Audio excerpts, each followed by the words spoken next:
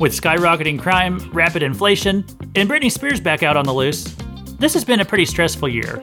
But luckily, the entertainment industry is still here to provide you with plenty of distractions. And one of those distractions was an impressive show from Amazon Prime called The Terminal List. It stars Chris Pratt like you've never seen him. He's a Navy SEAL on a revenge quest. It's based on a novel series by author Jack Carr, who also used to be a Navy SEAL. Now, critics hated this series, audiences loved it. I found it a great escape.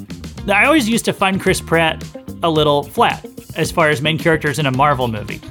He's not the worst Marvel lead out there, but he is easily the worst Chris. Now, he's brilliant at playing a funny supporting character in a show like Parks and Rec, but as a leading man and needing to carry dramatic weight, he's usually one of the weak points of a movie, like Guardians of the Galaxy 2, or The Magnificent Seven, or Jurassic World Fallen Kingdom.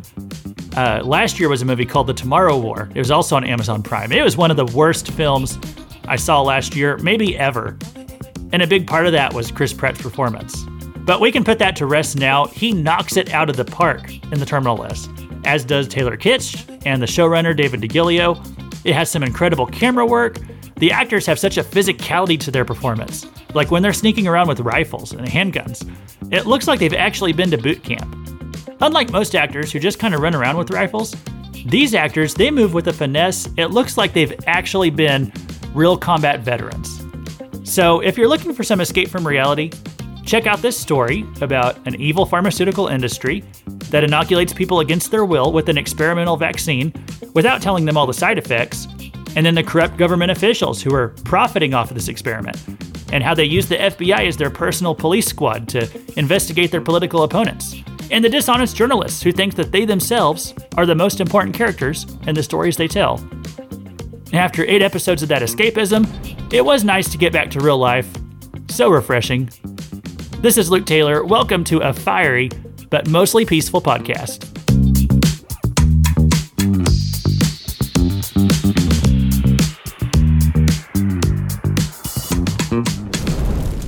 Welcome to Fake News, a fiery but mostly peaceful podcast, where we dismantle the media misinformation that floods our news feeds all week long.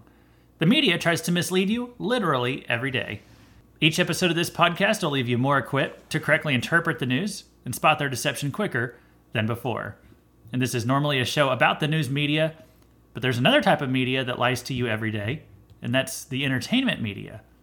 Movies, television, video games, books, all these things are also a part of an apparatus that's designed to change your reality and challenge what you know to be true. In fact, the entertainment media, it can be even more dangerous than the news media because they can be more subtle. They try to influence our worldviews through story. And they aren't so subtle anymore. They're being pretty in your face about it nowadays. And at the same time, they're becoming less effective than ever, both in their effectiveness at changing worldviews and also in making good stories.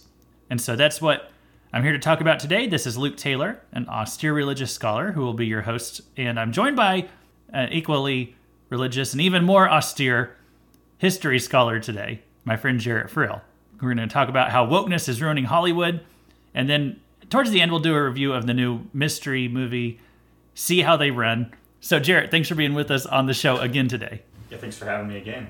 Well, I didn't intend to bring you back on the show again so soon. We just did an episode with you last time. And I wanted to just bring you on whenever we were doing historically significant things that happened. I thought you could always give some interesting commentary on that. And so I thought, well, next time we have something big happen, I'll bring Jarrett on the show. We recorded an episode like a week or two ago, and then right after that, Queen Elizabeth passes away. And so, just before we get into all the entertainment stuff, do you have any thoughts on the Queen before we get into all the Hollywood things? Yeah, I thought she was going to live forever, kind of thing. She was a major figure of the later part of the 20th century. Mm-hmm. And she's really the last of her kind. I mean, the last of the monarchs when they actually meant something. Yeah. Yeah, I was just looking here at the facts of, let's see, she was born in 1926, and it's 2022. So she lived to be almost 100 years old. And just wild. She became queen in 1952. And we'll get into the movie later, but so we watched that movie, See How They Run, and that was set in 1953 in London, England. And everything was so different back then than how it is today. And yet, Queen Elizabeth was still Queen Elizabeth back then. she had been queen for a year in 1953. So she lived through an era of time that saw so much change happen in Europe, didn't she? She's been queen so long. Back when she was queen, Britain still ruled India. And then while she was still queen, India saw its independence. And while she was still queen, India as GDP actually grew higher than Great Britain's. Wow. Is that right? So kind of a metaphorical fall of the British Empire right there, I guess. It feels, you said like metaphorical fall, it feels like the end of an era. I mean, that's really, I don't know why, but it just, it's like Gorbachev died, and we talked about that, and he also kind of represented that era. And now the Queen Elizabeth has died. Even more so, she represents just that whole span of time. She was a big link to the past. And so the fact that she's gone now, I don't know, something about that, just when I heard that, something kind of clicked in my head like, man, we are in a different time than we were 20 or 30 years ago, 50 years ago. The monarch was a symbol of where Britain had come from, their heritage, you might say. Yeah. She was still an important figure, just I think, like as we said, a symbol for her country, and also of a time, the time that she came from. And that time is over now. So we are at the end of an era. And to kind of transition into what I wanted to talk about today, I feel like there's an era of Hollywood that's over. And what I mean is there's just nothing good on anymore. I've talked to a lot of people, and this is how I feel, that we say anymore these days, we just rather put on a DVD of some old shows instead of watching anything new that's on. Because it just seems like there's not hardly ever anything that's good anymore. It's more fun just to watch the older stuff. Yeah, well, the old stuff has almost infinite replayability. You don't get tired of it. I mean, most of the time. Yeah. And I'm not trying to sound like an old fart here. I mean, I love going to the movies. So going to the movies, that was something that I used to, like in the summertime, I was out there just about every weekend. I was always wanting to catch up on new movies, and I'd listen to movie podcasts, and I loved just keeping up with the movie news and all that.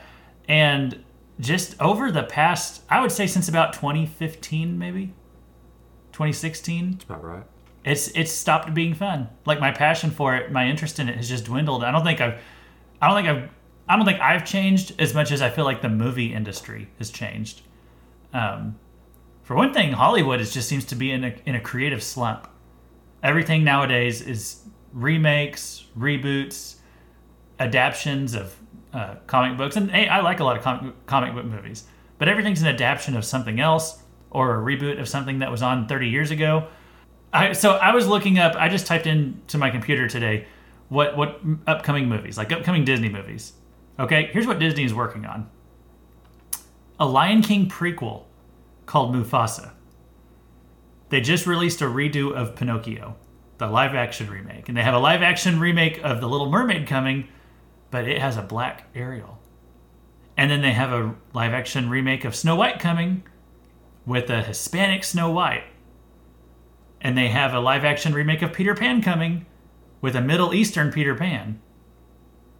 Everything's just like remakes of stuff that they did decades ago. Like Disney used to be innovative and bring you new stuff. But I'm not just trying to pick on them. A lot of the movie studios, they're not trying new stuff anymore. Have you kind of noticed that yourself? Yeah, no. Yeah, I've noticed that. I mean, it's rough. Yeah. Well, it's this whole philosophy of wokeness or wokeism. And I know people kind of make fun of that phrase. They say, well, what does woke even mean? Well, it's this thing that it's this hyper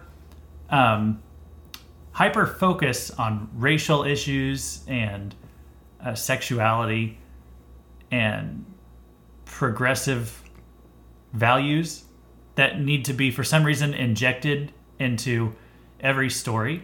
And not just injected into every story, but they need to like dig into the graveyard and pull out the skeletons of shows and movies they did in the past, but they need to be redone with non-white main characters, because that's what's apparently so important, is that we need people say that this is new. Disney's they've actually always had quite a catalog of non-white characters. I mean, Aladdin, that's one of their classics. That's not white characters, that's Middle Eastern, and it's a Middle Eastern setting, and it all makes sense. And they have tons and tons of stories. The Jungle Book. You go back, they have tons of stories with non-white characters. But in modern times, it's like they just want to, I don't know, overwrite the past and replace all the white characters of the past with non-white versions, and they think that this is making a good story. They replaced Snow White. Mm-hmm. The reason why it's called Snow White is because her skin is white as snow. Yes. I mean, it wouldn't be so bad if these movies were actually new material with new stories. Yeah. But they take the stuff that we've grown up on and that everyone knows, and they change it. I mean, no one asks for those changes. Like 1% of the population at most asks for that change. What happens to the other 99% that likes the story and the characters as they are? I mean, I don't. And these live action, why do they feel the need to do these live action remakes? It's the same songs, it's the same story. It's literally just taking the animation out, and there's the whole charm of the thing is the stories is that they're animated. Right. It's not fun to watch Timon and Pumbaa when they look like actual animals. Yeah. It's the realism is good in a lot of things, but these are kids shows, and I think they're trying to appeal to a adult audience that has grown out of the kid stage, but they're still. Because, I mean, there's a lot of adults nowadays that haven't grown up exactly. So, and they still love watching kids shows constantly. That's what they are. They're children's shows. But the children, and they still targeted children, but they're also targeted to the adult audience that hasn't grown up and gotten past the fact that they need to go on to slightly more, what one might say, mature storylines. Yeah, there's a problem in society where you have a lot of 30-year-olds, 40-year-olds that they just don't really want to do anything. They don't want to create anything. They don't want to make anything of themselves. They just want to stay a kid forever. And the entertainment media caters to that. It caters to that audience. When I was a kid, the kids trick-or-treated, and the adults took you, but the adults usually just wanted to stay home. And you kind of go back in history, you look at the 90s, the 80s, I mean, the kids just went out and trick-or-treated on their own in the neighborhoods. You look at modern times, it's the people who are my age, people in their 30s. They go nuts about Halloween nowadays. I don't even see kids getting into it as much. But like adults my age, it's kind of weird. It's like they are so obsessed with Halloween that we have this society that, it kind of doesn't want to grow up. It's a juvenile society. It's stuck. They need to move on to more mature storylines that adults can figure out. I mean, what's the point of becoming an adult if you're just stuck with the same children's material for the rest of your life? I mean, I wouldn't be caught dead watching Clifford, but I mean, some adults, they like Clifford, so they'll watch it. So, yeah. Well, I want to get back to something that you said a minute ago about, you said something about, they're not creating new stories, they're just remaking old stories. And it would be one thing. Like, here's what you said. If they were just making brand new characters and telling brand new stories, like Moana, I don't think that was based on anything. That was just a good story just on its own. And I think it was kind of based on the Maori people of New Zealand. And it wasn't a bad movie because it actually made sense. Yeah. I mean, she's obviously in the right place, for the story and the culture. Yeah, was there. I mean, I'm not a big. So that doesn't feel woke whenever you make a movie like that. No.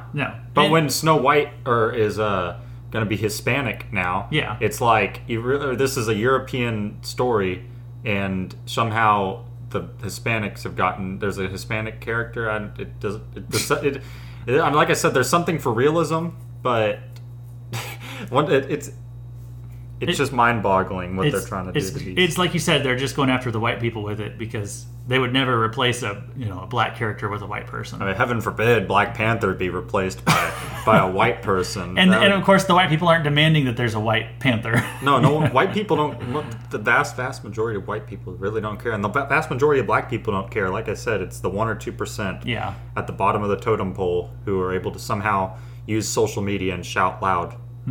Well, so kind of on this note too of replacing the white characters and not just coming up with the original story. So Marvel, have you noticed how their current phase, they had these really successful run of like 20 movies with all these heroes like Iron Man and Thor and Captain America, made all this money and told a really good story that was this interconnected thing across many films.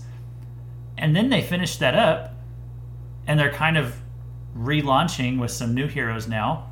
And they're all just female versions of the male heroes who were really popular 10 years ago. They have, in the new Black Panther, they're about to introduce a black female Iron Man. The new Thor movie just introduced a female version of Thor. They made a Hawkeye TV show late last year that made a girl Hawkeye. There's a current TV show called She-Hulk that's just the female version of Hulk. They made the Loki show last year, and they made a female Loki. You take all these characters who were making them a ton of money 10 years ago, they wrapped up their stories, and instead of creating new characters, they're just making female versions of everything that they had before. Have you noticed this? Yeah. It's and that's the reason why they're not doing so well, because they're imitations of the ones that have already been built on. I mean, like what was that? Falcon and the Winter Soldier. Yeah. And they tried to replace Captain America. It doesn't work. I mean, Captain America is extremely beloved character, and you can't just give someone else the shield and they become Captain America. No, it's like, just end it. Like, if you're gonna get rid of Captain America in Endgame like that, just end the character line. Yeah. And make a new character. Yeah. And they made the black guy the new Captain America. He was already a hero. He already had his own story. Yeah, he was already cool by himself. Yeah. I mean, he didn't have to take the shield. He doesn't have to become a white. Bucky didn't have to take it either. They should have just put the shield in a museum. Yeah, he doesn't have to become a white become a white hero. He can just be his own hero. He can just be Falcon. It's impossible to fill Captain America's shoes because, I mean, he went through more than almost any of those other Avengers could even think of. I mean, and I was going to say, I didn't mention Black Panther. I know, so the main actor who played Black Panther died, and that was really too bad. That wasn't Marvel's fault, but now they're getting ready to introduce a female Black Panther too. So it's like they're going to have way more female characters than male characters before long, and they're not making the money that they were making before. They don't have the street cred with that Marvel logo anymore like it did before, because it's obvious that they're running out of ideas, and they're not trying very hard. They're trying to just kind of remix established characters, and it's creatively lazy. And also, I hate to say it, but some of these female replacements, that can be pretty annoying. I think we talked about this already. I want to play a clip from the new She-Hulk TV show, which I haven't even seen, but listen to this clip. I think this is from the first episode of the She-Hulk show where the girl is talking about how hard it is to control her anger or something like that. We'll listen. Here's the thing, Bruce. I'm great at controlling my anger. I do it all the time. When I'm catcalled in the street, when incompetent men explain my own area of expertise to me, I do it pretty much every day, because if I don't, I will get called emotional or difficult, or I might just literally get murdered. So I'm an expert at controlling my anger because I do it infinitely more than you. She's like, I have to control my emotions or I might get murdered. But, she's complaining about how hard her life is, and how she's had to learn how to control her anger all this time. She's talking to Hulk, who as I'm watching, I haven't seen the show, but from the clip, I'm like, didn't he get his arm burnt off in the last Avengers movie because he was saving the world?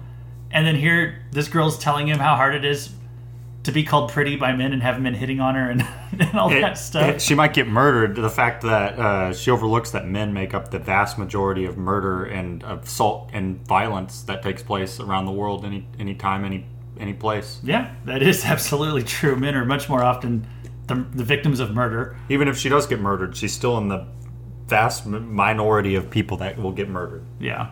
So, and it's all just, it's funny she's talking about controlling her emotions there, but arguments like that are just all emotion. They're not based on the facts. And I guess it's trying to drum up this sympathy for her character, which, like I said, she could go talk about anyone else on the street and probably get more sympathy, but she's talking to the Hulk guy about how hard her life is. He's had to, totally give up his whole life to become a superhero. In the movies, he did the snap to bring all the people back in the last movie, and it like fried his arm. So I wouldn't even classify her as a superhero. She has superpowers, but she's not a hero because throughout the series she doesn't do anything like brave with her powers so far. She doesn't help it. She's real selfish. She has these powers and she just goes back to work. Yeah. And it's like, well, you could just like save people because you have these powers. I guess it's not for everyone, but I don't know. But probably just building up to some kind of girl power moment. Probably. So there's this blog called Pirates and Princesses. And I just found this from Googling the other day. But they said this back in 2020. They were looking at the future slate of what Marvel was working on, the female reboot stuff. And they said this: if it goes like many of the comics and we get diversity just for diversity's sake, instead of good stories and characters, the phase will fail. When it fails, fans will not be allowed to dislike these films because if you don't like them, Disney and Marvel will hide behind diversity like it's a shield that erases all their bad choices. That's basically what we see happening whenever people complain about the woke remixes of all the established characters, all the beloved characters. We're told that we're bad for complaining about it because we should just be excited about the new diversity. Hey, do you think this is just Marvel's marketing ploy to hide the fact that they're not trying very hard anymore? Yes and no. I think that it's definitely a easy way to get out of it. I think they're pushing this. They're pushing this stuff on purpose down our throats because obviously people don't want this because they complain about it. But then the side effect is that they can blame it on that, but they really don't care. I mean, they made so much money. They could make another 10 films that could fail big time and people still suck it up. I think Marvel right now, they've got enough money where this is what I think they're doing. I think that they know they're going to get all this backlash because they have been using a lot of like white male heroes for most of their movies so far. So I think as a way to respond to that ahead of time, they're just kind of putting all these movies out all at once. And then whenever those do poorly, as they have been doing poorly, they had Mrs. Marvel come out just recently, and it did terrible in front of critics, and audiences just were not tuning in for it. So I think Marvel's just kind of burning all this off right now in what they're calling Phase 4. And then in just a few years, they're going to start bringing in the popular heroes again, a new X-Men series, a new Fantastic Four series. So they're going to start bringing in some of these big money makers again. And they'll be like, hey, well, we did the female thing already. So I think they're just trying to burn all this off now and just get it over with real quick. Yeah, well, it doesn't help that they're doing these, but these new diverse characters and such. But it doesn't help that these characters aren't really cared for. They weren't the big comic sellers anyways. That's right. I mean, you have Iron Man, Captain America, and Hulk, and all the other big names that you saw in Endgame in Marvel's phases 1 through 3. And then now they kind of ran through all their best sellers, and now they're down to the people who people really haven't heard of them. Yeah. Especially if you're not into comics, you just are like, you never heard of them. But even people who aren't into comics, they know who Captain America is and Hulk because I mean they're big enough that even people who don't read comics know who they are. And these smaller characters, they don't appeal to anyone except what one might call comic book nerds that actually understand who they are. Yeah. And I don't think the vast majority of the Marvel audience were comic book nerds. They got sucked in because they heard of one or two big characters, and then they got invested in the story because it was actually good back then. Yeah. So, and then the Endgame ended everything, and everyone was like, oh, let's take a breather. And then they're coming back, and like, who are these jokers? I've never even heard of these people. Yeah. And it's not even good. The acting, the directing, and stories aren't that good. So just a big mix of things that's wrong with everything. And hey, I don't mind them having a female character. I liked the Black Widow character. I liked the Captain Marvel character. And those weren't ripoffs of men. Those were just their own people. But I don't like it when they make the female characters just complain about the struggles of being female. They make the black characters complain about the struggles of being black. I'm like, well, when you're watching the Captain America movie or the Iron Man movie, he's not going around complaining about how hard it is to be a man. He's concerned about where the bad guys are and how to fight them and save the world. They're focused on different things. When they did the Black Captain America show last year, he had to go meet the other black people and talk about how racism is a big struggle in modern times. And I guess on the She-Hulk show, they got this real feminism bent about it. And it's like, you could just make the characters and not try to push in all this progressive garbage that is, that they have to make the characters go on these speeches about progressive ideology. If they would leave that stuff out, I think more audiences would probably tune in. They don't like to tune in and just get a lecture. Yeah, like Black Widow, she actually she didn't complain. I mean, she just kicked butt, and she had a good storyline, obviously good actress. Mm-hmm. She didn't need to complain because she was able to just do, and sure, she doesn't actually have superpowers. She's just a trained assassin, but as just a trained assassin, like her and Hawkeye, they didn't have superpowers, but they're just good at what they do. She didn't need that, and that's one of the things that was actually interesting about her storyline. She didn't complain. Yeah. I mean, you think Steve Rogers complained? I mean, talk about like actually facing bad guys. I mean, fighting in World War II and everything. Mm-hmm. I mean, yeah.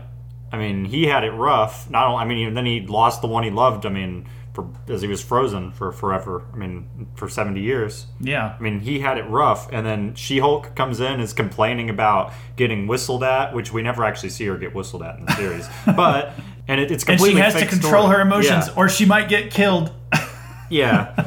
And meanwhile, Steve Rogers is over there fighting Hydra, and Nazis. Yeah. You hear them quoting these lines, and it's like, okay, some feminist writer in the writer's room, is just going on one of her, copying and pasting one of her Facebook rants, and now she's putting it in the mouth of this character, and people don't want to tune in and hear that kind of stuff. And I think it's just clear this is Marvel's marketing ploy. They say, hey, if you don't like what we're doing, then, you're just racist or sexist. And it's not just Marvel doing this. That new Lord of the Rings show. I haven't watched it yet. I'm going to get around to it. I have kind of, some of the Lord of the Rings stuff, I really like some of the movies. And there's almost kind of like this emotional thing in me that I'm afraid to watch the new show because I'm afraid they might ruin it or something like that. And here's another thing that's been off-putting to me about the show. It's obvious their whole marketing angle about it is that they put in like a black dwarf and I think a black elf, and the main character is a female character. And so part of the marketing of the show is you're a bad person if you don't like the fact that they made a black dwarf and all this. It's like it's not something I really personally care about. I care more about the quality of the story and all that. I don't really care the skin color of the people. But it's really annoying to me how they're already getting out there and saying, if you don't like having black characters in Lord of the Rings, then you're a bad person. And so if you don't like the show, it's like you must be some kind of racist. Yeah, here's a good idea. Why don't the writers of this show actually go write their entire own universe instead of taking someone else's universe from who can't even defend his own universe because he's dead, and from 70 years ago, and then just changing everything in it. Mm-hmm. It's so, how easy it is to take someone's work who can't even speak up for it and then just change what you want. I mean, it's so easy to do that. When I watch it, I hope it's not bad. But it's already distracting the fact that there's kind of this thing that a lot of shows are doing. They're putting in a black female character. It's always a black woman. And they make the story rotate around her. The new Star Wars Kenobi show did the same thing. They introduced this black female character. I think her name's Reva. I thought she was a good character. I actually liked her storyline. But anytime somebody criticized her, and I never saw anyone say, well, I don't like her because she's black. But anytime anybody criticized anything about her character, Marvel starts putting up on Disney. They start putting up on their Facebook about how they will not stand for intolerance and bigotry against black artists. And it's like, they're just using that as a shield because some people didn't like how the character was written. So they're trying to, but it's obvious it's all part of the marketing. They're gonna pretend that everyone's just mad about the race of the characters or something like that. Yeah, no one cares about the race of characters anymore unless you're butchering things that have already existed. Yeah. And then people get mad. If it's a new, like I said, if it's a new character, new story, no one cares. In fact, as long as the character's good, people will love it. People eat that stuff up. But it's just they don't have the creativity to make anything new. That's the creativity problem I'm talking about. So 10 to 15 years ago, TV was getting so good. Because you go back to more than 20 years ago, TV was so formulaic, for most of TV's history. I mean, an episode started, they introduced a problem, They solve the problem. Next week's a new problem. Or the comedies, the characters never change. They're always the same. And then about 10 to 15 years ago, TV kind of hit this golden age where they started getting more cinematic, got really good actors, really took the time to light the scenes and get good cinematography. And television, and they did these storylines that spanned multiple episodes, multiple seasons. So we hit this golden age with shows like Lost and 24 and Breaking Bad and The Shield and Mad Men and The Office. And there were some other shows mentioned like The Sopranos and The Wire. I've never seen those, but I always hear how they were some of the greatest shows. And then they had a lot of other shows that were good. Not the top tier, but things like Chuck and Community and Battlestar Galactica and Parks and Rec and Justified. And there were so many good shows on 10 to 15 years ago. And then around 2015, it's like they got in this creative slump. They stopped coming up with new ideas. They started getting really preachy and annoying. And you can't find anything on today, in my opinion. I can't. I've tried. I'd turn off most stuff 15, 20 minutes into it. I just get bored with it. I can't get into it. It's annoying. It's like there's no great shows on anymore these days. Do you know any great... I mean, maybe there is, but do you know of any good shows on nowadays? Well, I've always been an NCIS fan, and that show's been on since 2005, I think. That's been around a long time. So, yeah, I mean, it's a good show, but it's formulaic, like you said, but it doesn't... Just because it's formulaic doesn't make it less enjoyable. I mean, some episodes are better than others, but you get that in every show. Mm-hmm. So, but it's just that the characters have personalities that I can trust on. They're people I know, and they're people that's why it's lasted so long. If they weren't good, it wouldn't have been on for so long. That's the reason why. That show is kind of unique because it's kind of like a time capsule. It is kind of like a show from the past. I mean, it feels very classic. It feels kind of like a 90s show just in the presentation.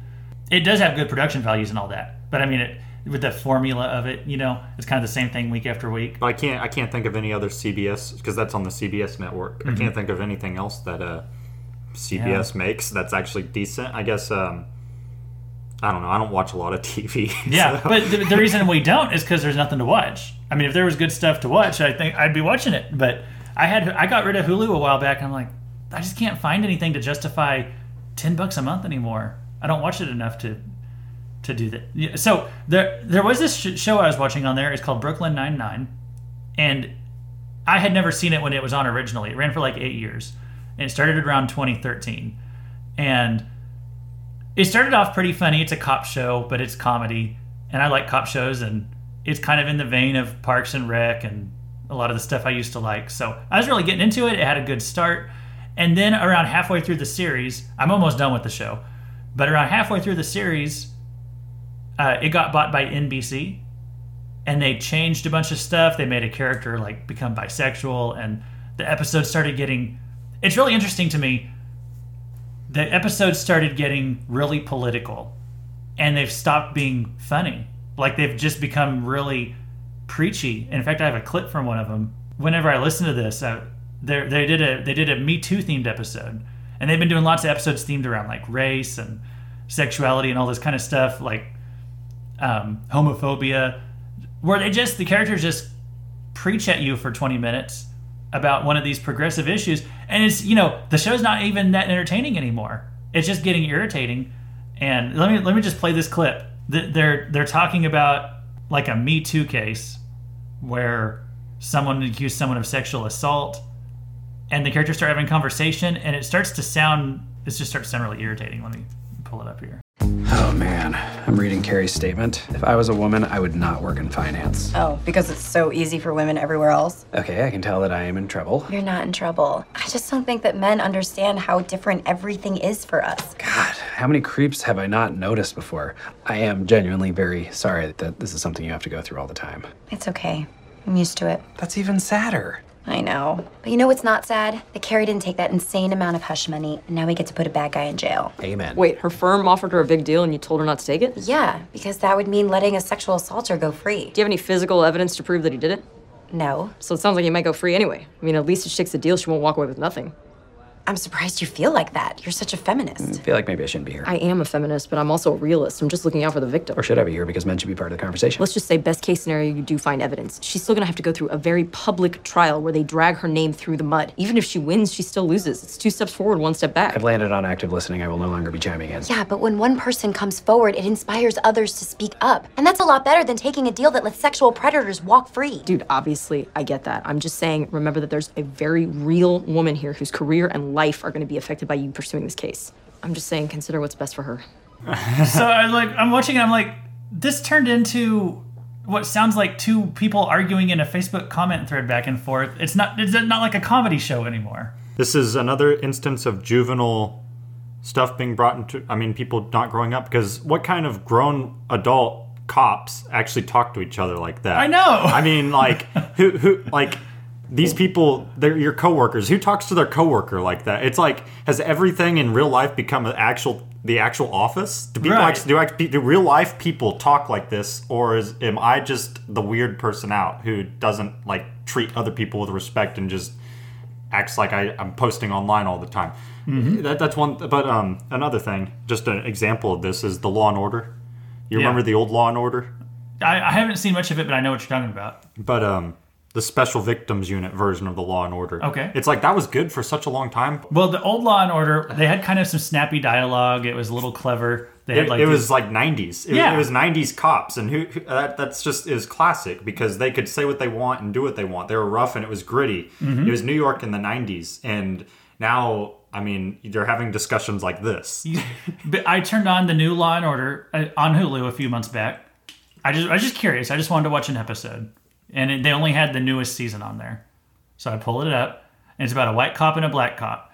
And I only watched half the episode. And they're arguing about race and how the black one says, he can't trust the white one because he's a white policeman, and black people won't talk to you. And they're arguing about the defund the police movement and how, maybe they make some good points and all this kind of stuff. It's not how people would actually talk. They're just going through left-wing talking points and hashing them out on screen. Yeah, what kind of black cop is going to say he doesn't trust the white cop?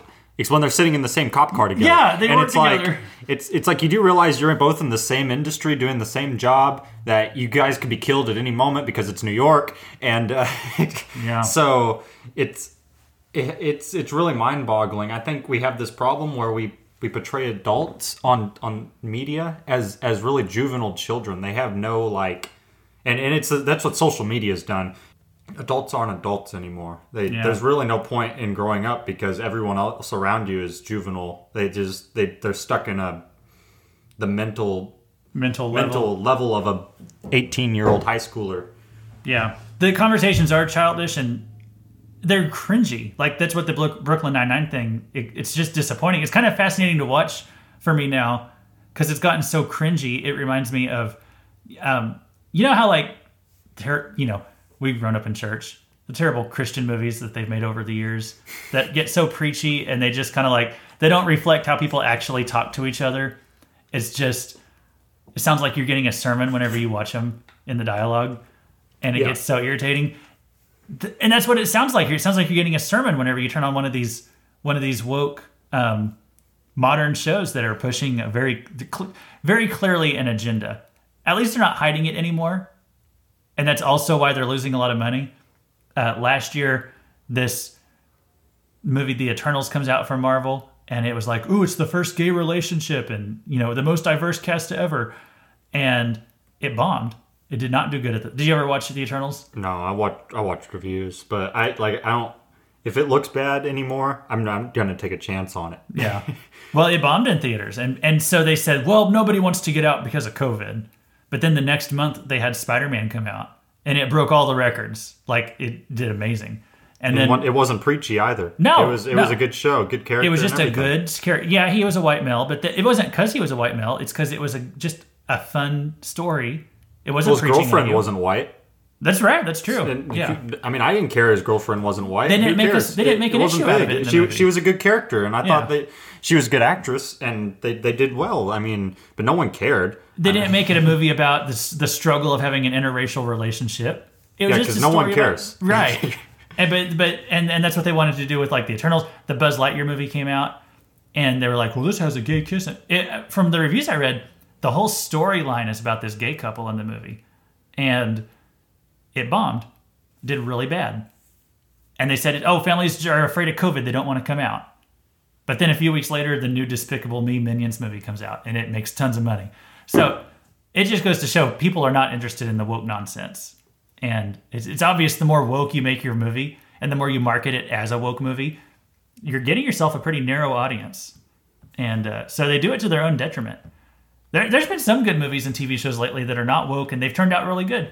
The Terminal List. Have you heard about that one? I've heard of it. I haven't watched it, though. Yeah, that came out from Amazon Prime. I thought it was real solid. I mean, it's not like epic top-tier TV, but it was a good story. Critics hated it because it wasn't political. I don't think it ever once mentions Republican, Democrat. It's just a story about people in government, but it is not political at all in the sense of pushing an agenda. And critics hated it. Audiences love it. The new James Bond movie, it wasn't really woke at all. It was great. The new Spider-Man film, like we said. I haven't seen the new Top Gun, but I've heard it's very patriotic, and that's been like the highest grossing movie this year. So I don't know if there's anything. Don't forget Nobody that came out last year. Yeah, you were telling me that was good. I haven't really seen that yet, but it's hard to find good movies nowadays. Let's talk about this movie that we just saw a little bit ago, Jarrett, and then we'll close out for today. But before I close down, I'll mention this. If you want to get in touch with us at Fake News, a fiery but mostly peaceful podcast, send us an email to fierybutpeaceful@gmail.com. And if you see some fake news, send it our way. Whoever gets it to us first will get credit for it. I've already recorded an episode for next week that is back to being more news focused. So make sure you check that out. It'll be out next Friday. Also stay in touch throughout the week on Twitter at Fake News Weekly. And if you like Bible studies, or if you just really dig the sound of my voice, I do have another podcast. It's called Cross References. And it doesn't have anything to do with news or current events, not most of the time, but I kind of consider it my main podcast. I have new episodes of that one on Mondays. So wherever you find this podcast, you can find my other one if you want to do that. All right, let's talk about See How They Run. Victim's name is Leo Kopernik, sir. Seems he was killed in the costume store.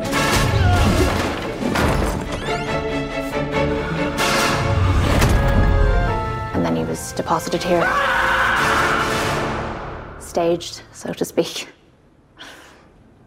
Sorry, sir. How much longer do you intend to hold us all hostage? Or is that the idea? Gather all the suspects and interrogate each of us in turn until the mystery's solved? Marvin Cocker-Norris, overrated playwright. Celebrated playwright? Oh, I'm so sorry, sir. I can't read my own handwriting. There was an incident. I'll kill you. It's as good as a confession. Let's not jump to conclusions, Constable. What do we have here? Working late, huh? He killed Kopernik to hush up the affair. Case closed. I'm doing it again, aren't I, sir? Jumping to conclusions. Yeah, a little bit. So what did he do that made you suspicious? It wasn't so much what he did, it was more the way he did it. How'd he do it? Sort of suspiciously. Right. I just felt good after watching that movie. I walked in there knowing what I was gonna get. Like for the most part, I watched that trailer and I was like, please don't be garbage, please don't be. And I was like, okay, it actually was a good movie. Yeah, the trailer didn't lie. It was worth going to see it. So you enjoyed yourself. Yeah. I mean, I could tell you did. So Jarrett, if in case you haven't realized from his NCIS comments, Jarrett is a 77-year-old man in a 20-year-old's body. But this is when I saw this trailer come out, I was like, oh, this is a Jarrett movie. And then a few weeks later, he texts me the trailer. And he's like, we need to go see this. I'm like, it is 100% a Jarrett movie. Jarrett, what did you like about the film? I liked that it was simple. Like, it wasn't woke. Let's put it that way. That's a big thing now. And when something's not, it's sad that we have to say that it was good because it wasn't woke. It didn't try and force something down your throat. It wasn't forcing an agenda. But yeah, and I mean, it had a black person in the cast. It had a woman in the cast, and a man. And so I mean, I guess they checked diversity somewhat, but but I didn't care about any of those things. It wasn't pushing anything. But yeah, but relative, it was a clean movie, and you don't get a lot of like clean movies anymore. I mean, like obviously family friendly. Yeah, it's a murder mystery. It's a whodunit, but nowadays people feel the need to put lots of blood and gore and language and all sorts of stuff into movies all over the place, and it's just refreshing to see a movie that doesn't have that because it's extremely rare. Yeah, no, that's true. Even in TV shows, it's extremely rare to come across something that just isn't completely, I would kind of say, degenerate. Not being profane. Yeah. Yeah. That's true. It's hard to find family-friendly stuff nowadays. And even the things like the Buzz Lightyear movie that look family-friendly, they might have stuff in it that you don't exactly want your kids seeing. So, this movie has like one or two cuss words in it, and then there's like a little bit of blood and a dead body, but the body's not like torn, ripped apart. Well, it's a murder mystery. Yeah, so it has to have a dead body in it. Yeah, of course. But so let me describe the movie for people. I know I played the trailer, but if you were confused about it at all, so it's just a classic murder mystery that, the whodunit type of murder mystery, and a lot of it is kind of a meta commentary on other murder mysteries. Like they talk a lot in the movie about the tropes of murder mystery books and murder mystery stories, how a detective comes in and interviews all the suspects and then reveals who the murderer is. They play that up. And the play in the movie is based on an Agatha Christie novel. Mm-hmm. So, it's classic. It's classic of a mystery as you can get. Right. And there's a lot of references to Agatha Christie and her work throughout the whole film. And they throw a couple swerves at you. I don't want to get into any spoilers, but there's a few swerves. There's a swerve with the main character. I could kind of see some of it coming because the swerves came so early. I was like, I know this is not really the direction the movie's going to go. But, then they get to the end and they kind of wrap it up very neatly. I didn't find it. It wasn't like just one of those movies that I think people have got to see. It definitely has a style to it that's not going to appeal to some people. It's set in 1950s London. And so, yeah, if you're not someone who likes murder mysteries, period, you probably wouldn't get into this movie very much. But if you like Knives Out from a few years ago, did you see Knives Out, Jared? Yeah. If you like things like Knives Out, or if you like the movie Clue from back in the day, you'd probably get into this a little more. I don't think this movie was as smart as Knives Out. Knives Out was a brilliant movie. This movie was pretty good. It's got like a 70% on Rotten Tomatoes. So it's not terrible. I think you'll enjoy yourself. I don't know if I'd say it's a movie that you just want to rewatch a bunch. What do you think? No, I wouldn't say I'm gonna like binge watch it. Like I'm not gonna watch it all the time. But when they sell the DVD, if they do sell a DVD, I'll buy it because it definitely deserves a place in my film collection for being just a good movie to watch. It's just the plot was good. It wasn't like you said. It wasn't like the best movie out there, but it's just. What else is there to watch anymore? It looks good because everything else is just so bad. Yeah. Let's put it that way. And if this movie had come out like 10, 20 years ago, it would have probably just blended right in with just about everything else. That's right. In terms of story and everything. But in modern times, I would say it's better than 90% of things that you find out, find around the internet nowadays. It's shot very beautifully. They did a good job making the movie as far as the pacing and all that. I appreciated it was an hour and 38 minutes long. So many movies today just drag out to 2.5 hours. And there's always something happening. The plot just keeps moving. It doesn't like... It's not stagnant, really. It's true. It's developing characters, and there's always something that's going to happen. You're always learning about that, and it's not boring. Yeah. Now, you won't be bored. It zips right along. It's a short little movie, so it won't take up your whole afternoon. We went to see it at 5. We walk out of the theater. It was still light outside. And I was like, whoa, that's refreshing. So I wasn't expecting that. So it was a fun little diversion, though, for this afternoon. And I'm glad I went. And once again, like I saw the trailer, and the movie was what the trailer said it was going to be. It was just as I thought it would be. I obviously it doesn't divulge the plot and everything and the whole like mystery in the trailer, but the movie, it's good. It's good. Yeah. I love murder mysteries, and so like I said, this one kind of pokes a lot of fun at the murder mystery, the kind of the formula that a lot of them go through, and this one tries to play with that a little bit. Clue, Clue did that. You've seen Clue, haven't you? Yeah, of course. Yeah, Clue played with that and was a brilliant movie a few years back, had several years back. multiple endings, which was it's fun to go through and watch that. Yeah. But something I thought this movie was actually better than the Murder on the Nile movie that came out last year with the early this year with the Perot detective. Well, they had Murder on the Orient Express, and then was it Death on the Nile? Death on the Nile, yeah. Yeah, both based off Agatha Christie novels. Yeah. But I liked Murder on the Orient Express. Mm-hmm. But Death on the Nile, I didn't think it was that good of a movie. I thought it was beautifully shot, and the actors definitely did a good job acting. But I didn't care for the plot. It wasn't much of a mystery to me. But maybe I just figured it out earlier than I should have. But maybe you were smarter than they thought the audiences would be. But I mean, I haven't seen it yet. I still need to see that one. This is I thought this one was better, and it was a lot shorter. Yeah. It did just as good of a job. I mean, it got the atmosphere, and the actors were good. And I mean that's something people always talk about, plots and everything, and diversity now. But how can the people actually act? And it's nice they're English. I mean, the movie comes off more as more of a play, like in the movie, the play about the murder mystery taking place in the movie. It comes off sort of as that. It's what it felt like more. It felt less like a whole movie plot, more of a play, is what I thought it felt like. It did feel like that. You're right. It would work as a play. So a stage play is what I mean by that. So I'd say I'd recommend a watch at least once. I think it's worth seeing at least once. And Jared, I guess you recommend it as a buy, wouldn't you? Yeah, at least go support movies that are, decent. Yeah. Don't waste your money on these Marvel movies. Go spend your money on this movie, a movie that is probably not going to get much attention because it's it not might big. because it didn't force some agenda, so it might make a little bit of money. I guess we'll see after this week. Hardly any CGI so far as I could tell. Oh, it wasn't like big action scenes. Yeah. It was actual people, and that's one of the things that was so refreshing about it is there wasn't a huge amount of action scenes. Everything was bright and colorful and everything, but it wasn't. It was actual sets for the most part, and it didn't feel like everything was computer generated. They could have made this movie 30 or 40 years ago and it would have looked the same. And I'm so tired of the climax of every movie nowadays being two CGI blobs just throwing crap at each other. I'm so tired of that.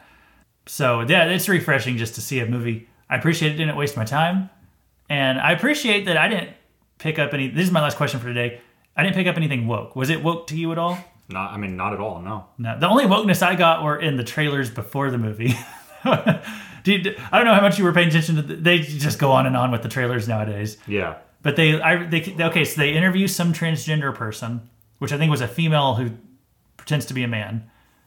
And then they had some commercial about going on vacation, and it had two women kissing.